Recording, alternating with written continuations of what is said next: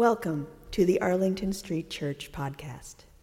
Founded in 1729, Arlington Street continues today as a gathering place for progressive people of faith in the greater Boston area and beyond. We are located at the corner of Arlington and Boylston Streets, across from the Public Garden in Boston, Massachusetts. Please visit ascboston.org for more information about this historic Unitarian Universalist congregation. Arlington Street Church, gathered in love and service for justice and peace.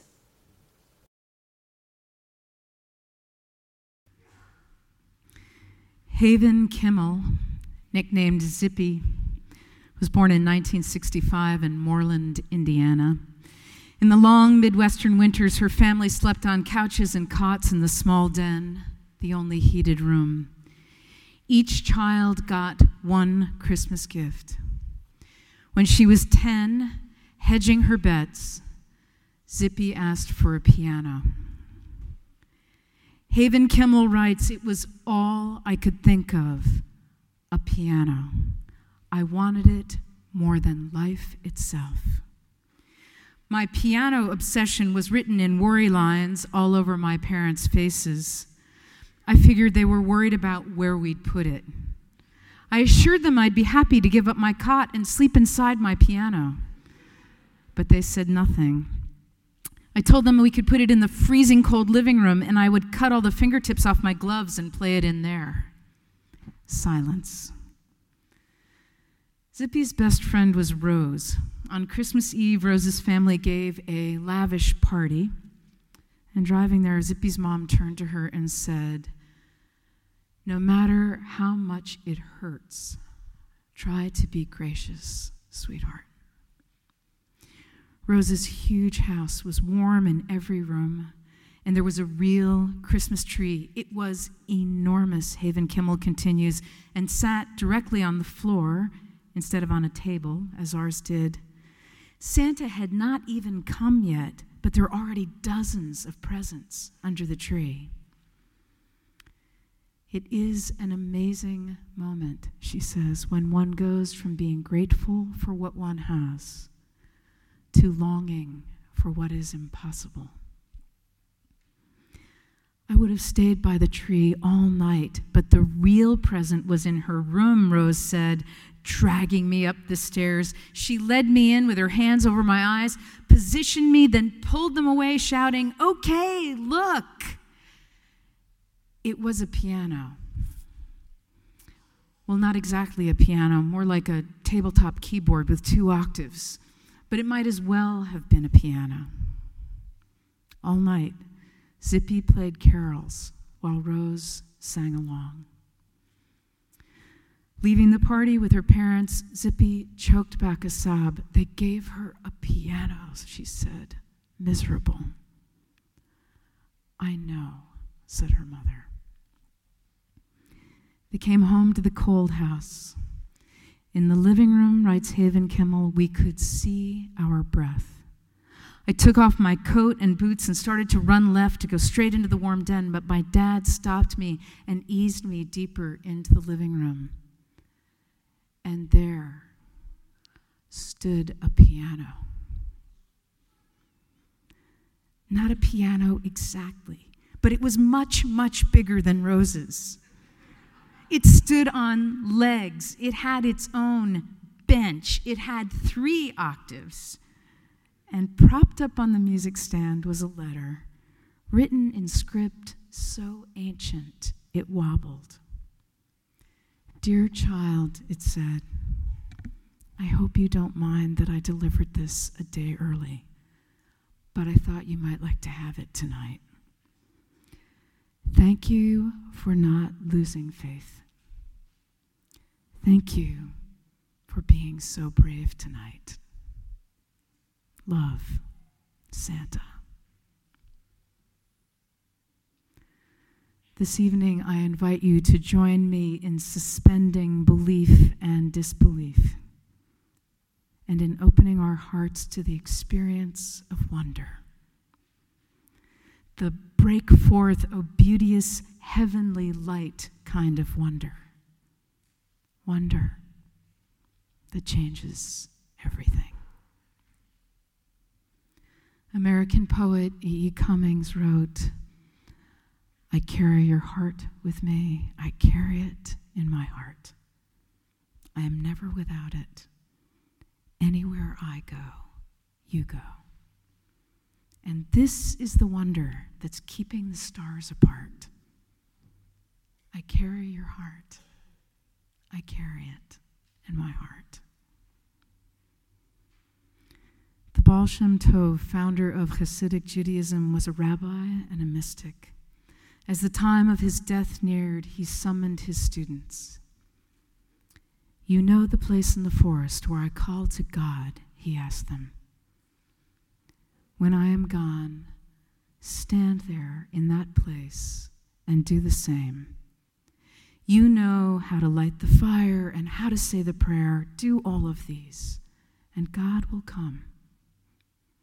And so, after the Baal Shem Tov died, the first generation did exactly as he instructed, and God came. But by the second generation, the people had forgotten how to light the fire in the way that the Baal Shem Tov had taught them. Nonetheless, they stood in that special place in the forest, and they said the prayer, and God came. By the third generation, the people had forgotten how to light the fire, and they'd forgotten the special place in the forest. Nevertheless, they said the prayer, and God came. By the fourth generation, everyone had forgotten how to light the fire, and no one could remember where in the forest they were supposed to stand. And finally, too, no one could recall the prayer. But one person still remembered the story. And they told the story, and God came. And God came. Albert Einstein said the most beautiful thing we can experience is the mysterious. The pause to wonder and stand wrapped in awe. To know that is what is impenetrable to us really exists, manifesting itself as the highest wisdom and the most radiant beauty. Exactly 100 years ago tonight, the slush froze in the trenches where the troops were bunkered along the Western Front. On the German side, soldiers began lighting candles. British sentries reported to commanding officers that there appeared to be small lights raised on poles or bayonets. Some enemy troops were holding Christmas trees over their heads with lighted candles in the branches. Within moments, a few German soldiers began singing, and it was soon picked up along the German line as others harmonized, "Stille Nacht, Heilige Nacht." British troops immediately recognized the melody and began singing in English along with the Germans, "Silent Night, Holy Night." Fusilier Frank Richards was an eyewitness to this unofficial truce. In his wartime diary, he wrote, "Two of our men threw off their equipment and jumped on the parapet with their hands above their heads as two of the Germans did the same. Bravely, they ventured into no man's land, a small patch of bombed-out earth between the two sides. They shook hands, and then we all got out of the trench, and so did the Germans. An undeclared truce had erupted. Peace had broken out. That night, the enemy soldiers sat around a common campfire. They exchanged small gifts, chocolate bars, buttons, badges, and small tins of processed beef. Men who only hours earlier had been shooting to kill each other were sharing Christmas festivities and showing each other family snapshots. And on earth, peace, goodwill to all people. beloved spiritual companions, let's be brave. May we open our hearts to the experience of the highest wisdom and the most radiant beauty and love. The experience of wonder that changes everything. There is always the possibility of a truce or a piano. Always the possibility that God is here. And on earth, peace, goodwill to all people. Amen.